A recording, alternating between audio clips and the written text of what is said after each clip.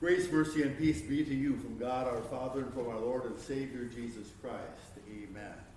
1 Thessalonians chapter 5. Rejoice always. Pray without ceasing. Give thanks in all circumstances. For this is the will of God in Christ Jesus for you. Do not quench the spirit. Do not despise prophecies, but test everything. Hold fast what is good. Abstain from every evil. That's easy for you to say, Paul. Wow. Now, it's at the end of 1 Thessalonians, and there's been a lot that has led up to this, but well, when we get to the punchline, that's quite a list. Rejoice always. Wow. Well, I can think of a lot of times when that hasn't been the case for me. Perhaps you're in a different spot in your life. Perhaps this is all just, of course. Why not? Of course. Paul's got it right on the head. Rejoicing all the time. I got a smile on my face and a song in my heart.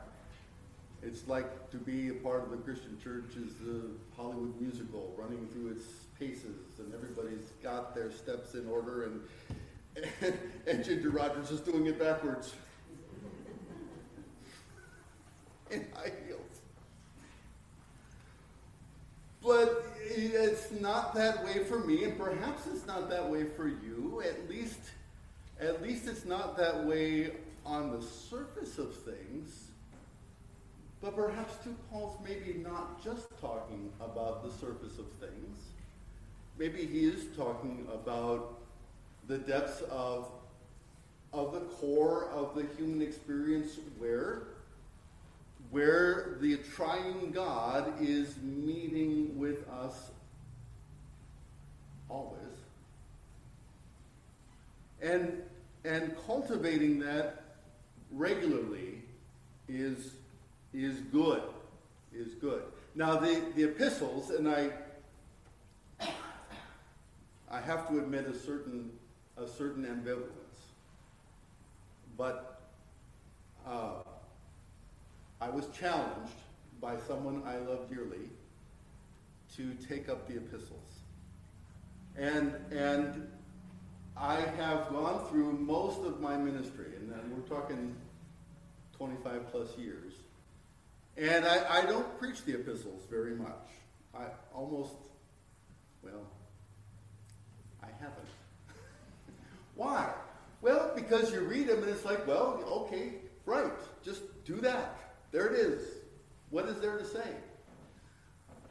They're so straightforward and clear. There's no narrative kind of fun stuff to work into. But there are these straightforward challenges. And part of it is a matter of perspective, because Paul and John and Peter and James, they had all the stuff that we have in the Gospels and the experience of the book of Acts, and they were living all of that out in real time. They had also seen the risen Jesus. And they were in full anticipation that the risen Jesus was going to appear at some point again. But that in the meantime, he wasn't gone anywhere. He was with them always, just as he had promised. And that through the word of the Lord, the Holy Spirit was working out the ministry of Jesus through them. And that there were definitely good days and bad days. There were definitely challenges and hurdles and tests to overcome, trials and tribulations to experience. But the end game was very much clear in their minds. We are waiting for a new heaven and a new earth.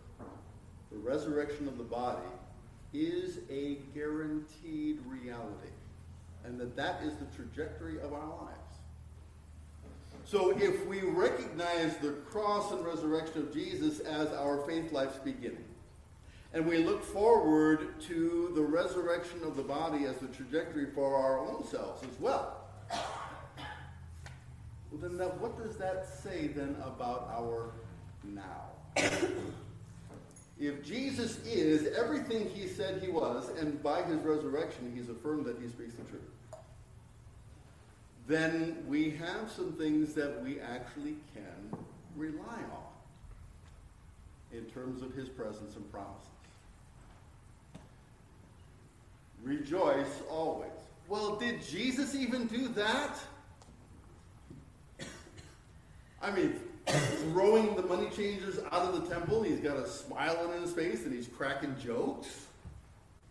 Well, maybe that's not exactly what Paul means when he says rejoice.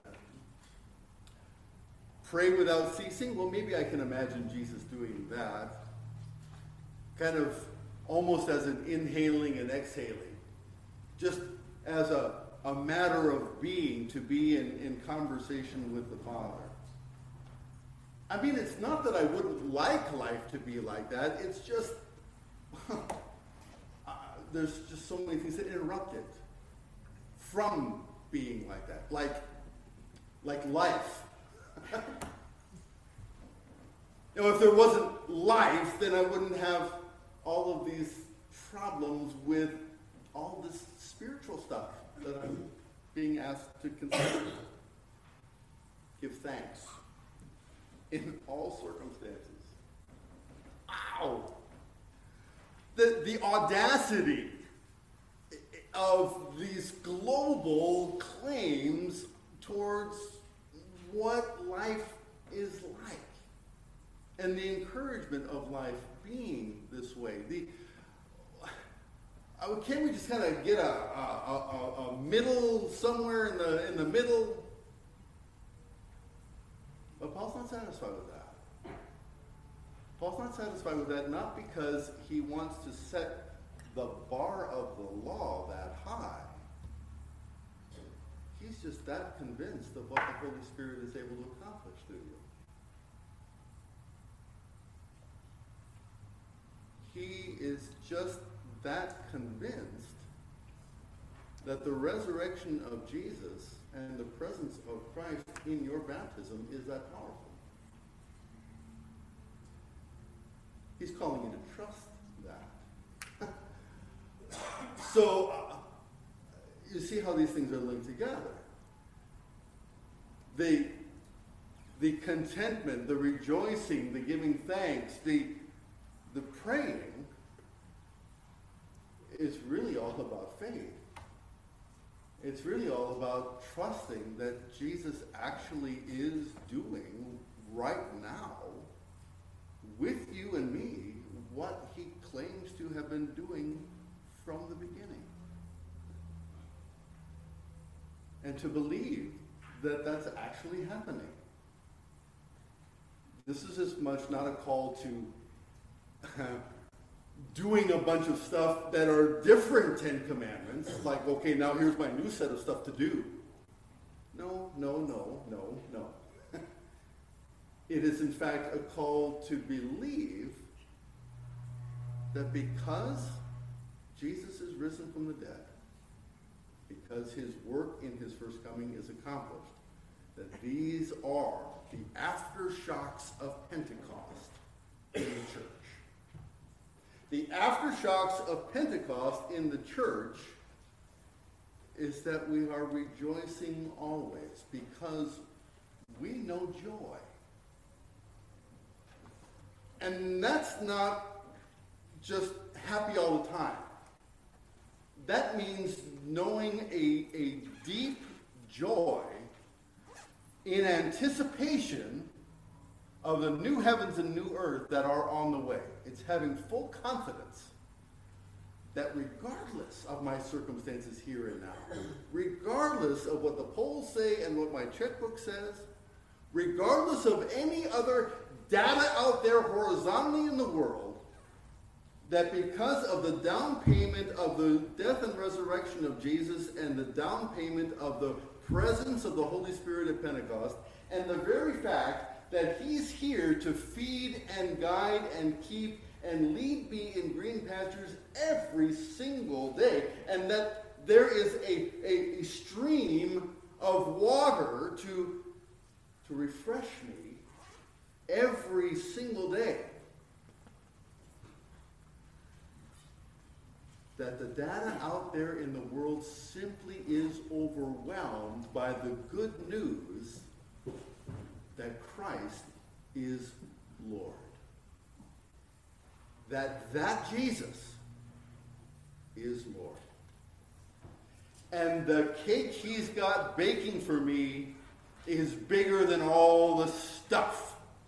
You can fill in your own word of what the world has to offer.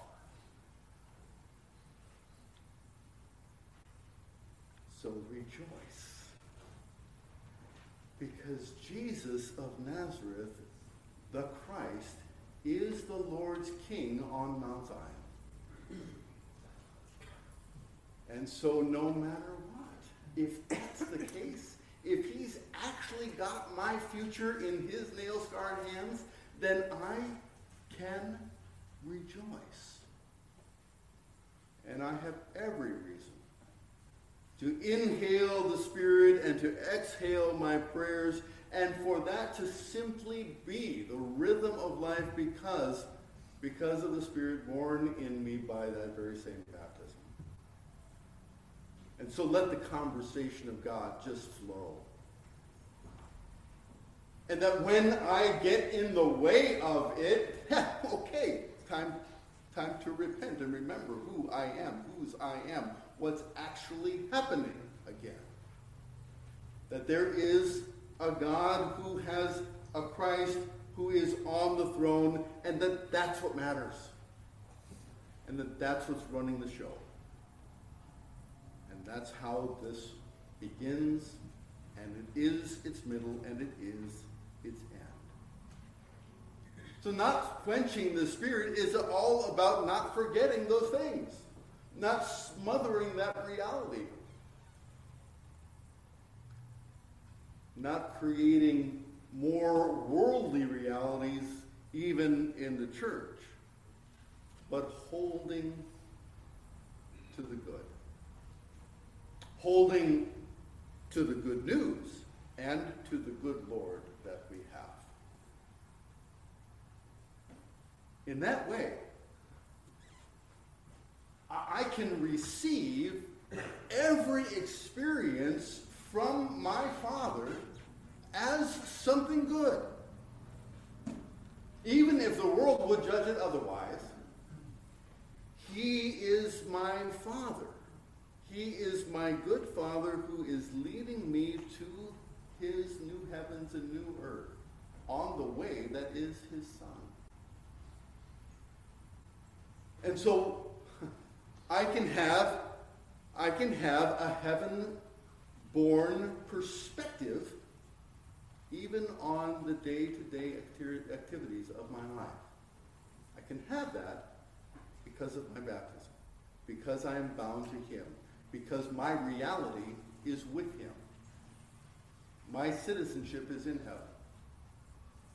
Everything that is true and real is actually there. The right hand of the throne of God. That's my future, and it directs my now. Now, this present reality of Jesus Christ's perspective that the epistles hold is foreign to the world's way of looking at things. And so it is a good thing. It is a good thing for the people of God to remember where they're headed. So Advent gives us this opportunity. Because all of these things are pulled forward to the new heavens and the new earth, because God has promised that in Jesus Christ He is keeping you ready, keeping you prepared. The word He uses in the text is blameless. Keeping you blameless for the coming of Jesus Christ.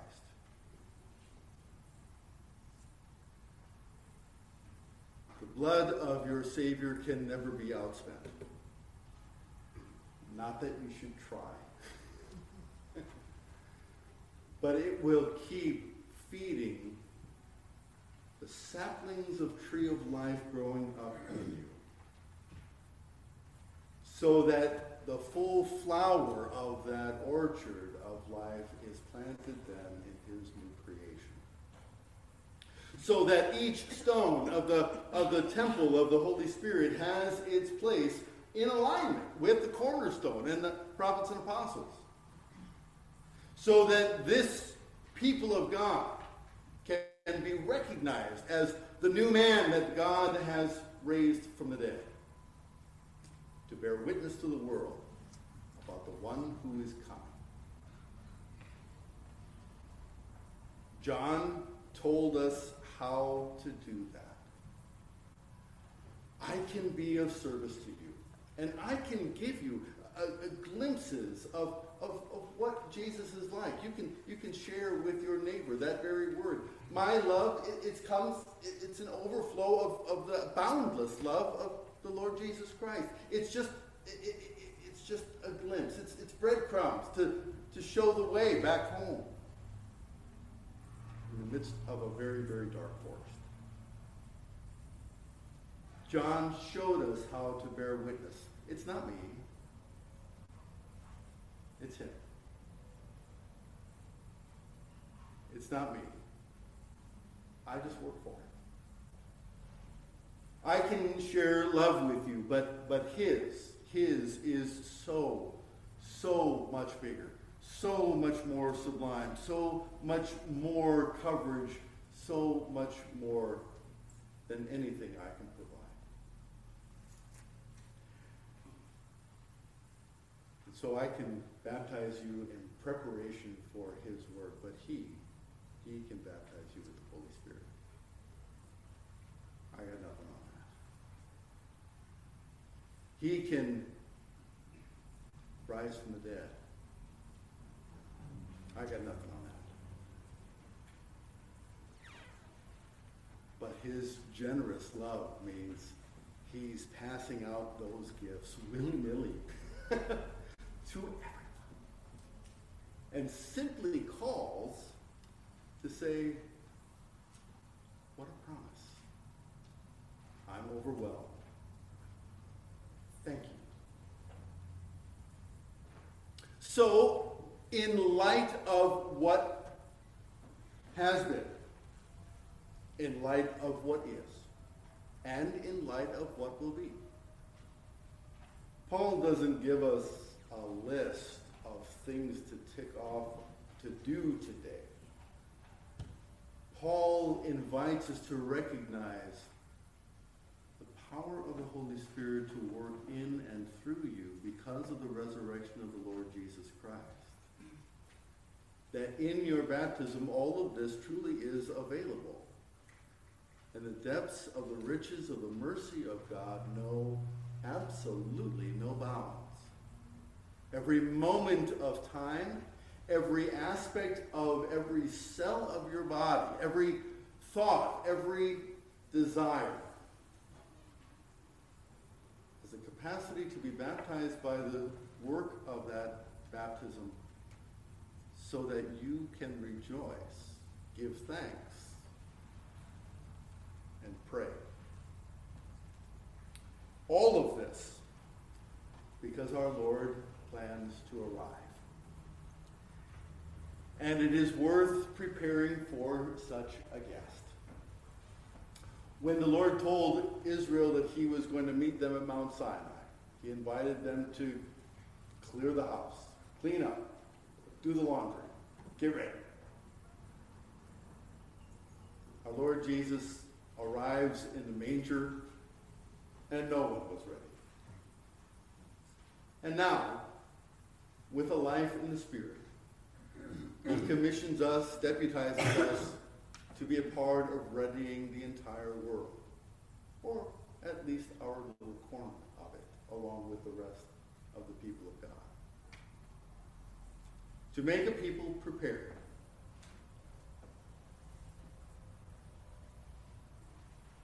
And embracing his promises, we can have full confidence and trust that our whole spirit, soul, and body is blameless in Jesus Christ, so that we may arise and meet him. Amen. May the peace of God that passes all human understanding keep your hearts and minds in faith towards Christ Jesus. He who calls you is faithful. He will surely do it. Amen.